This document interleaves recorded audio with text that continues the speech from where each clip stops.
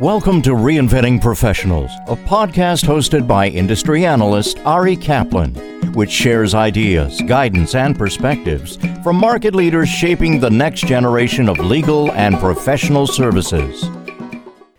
This is Ari Kaplan, and I'm speaking today with Andrew King, the founder and strategic advisor of eDiscovery Consulting, which provides litigation support guidance to law firms and corporate legal departments throughout New Zealand. He is also the creator of the LawFest New Zealand conference. Hi, Andrew. How are you? Pretty good, Ari. Tell us about your background and the genesis of LawFest New Zealand. I spent 10 years working in law firms in London as a litigation support manager, and then I took on a role as a leading law firm back in New Zealand before launching eDiscovery Consulting in 2011. Back in 2013, LawFest began primarily as an e-discovery and then a legal technology event. The event has evolved considerably, and I've realised that we needed to broaden the event to appeal to a wider audience, especially in the New Zealand market. We wanted to grow adoption and awareness of innovation technology in the New Zealand legal industry. The LawFest conference is all about providing a platform for legal professionals to learn more about innovation and leveraging technology to help deliver legal services both for today and the future. Why have legal conferences become so popular worldwide? I think lawyers are looking for ways to leverage technology to deliver legal services that are more efficient, profitable, whilst providing greater value and outcomes for their clients. With this, conferences are a great way to learn about how to practice today and in the future. I think in this age of disruption, you cannot stand still, as it is important to remain curious and open to change. I think the law firms of tomorrow will be the ones that innovate through leveraging technology to deliver more efficient legal services, and it's more important to keep learning about what this means. What are the challenges associated with developing a legal tech conference? There are definitely challenges, and I think the experiences here in New Zealand are probably similar to elsewhere. It can be a challenge convincing lawyers and their firms as to the importance of learning about this stuff. Many still think they can carry on the same way they've always have. With being down here in New Zealand, it can also be hard to get to bring high-caliber international speakers. Probably a few years ago, we didn't have the technology available in the legal space in New Zealand, although this is now changing. Each year we look to evolve the event. We go through a rigorous lessons learned with delegates and sponsors to try and improve the event. We don't just see ourselves as just another legal conference. We're trying to encourage creative efficiency and working smarter. Were there any surprises throughout the process? No, there hasn't been that many surprises. We still look to carry on with a lot of the strengths that we've got, at the same time looking to evolve the event for the future. We try and stay away from a lot of just straight legal side of the event, to be quite innovative in how we actually present the event as well. How do you align your professional work with your events? It actually works really well. Often what I do in my day job is looking at ways I can help clients problem solve, work smarter and more efficiently.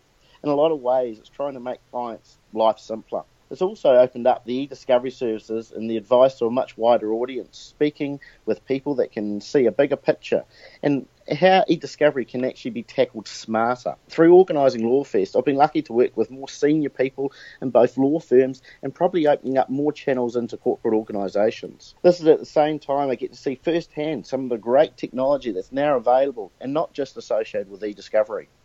Can you describe the legal tech climate in New Zealand?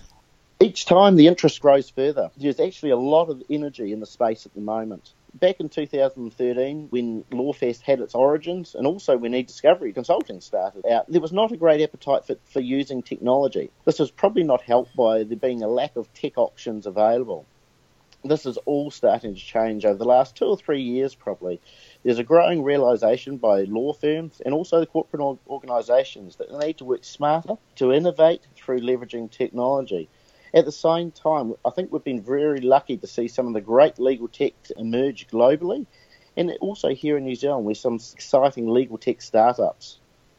So on that note, what's the most popular area of the legal profession in which entrepreneurs are creating technology in New Zealand?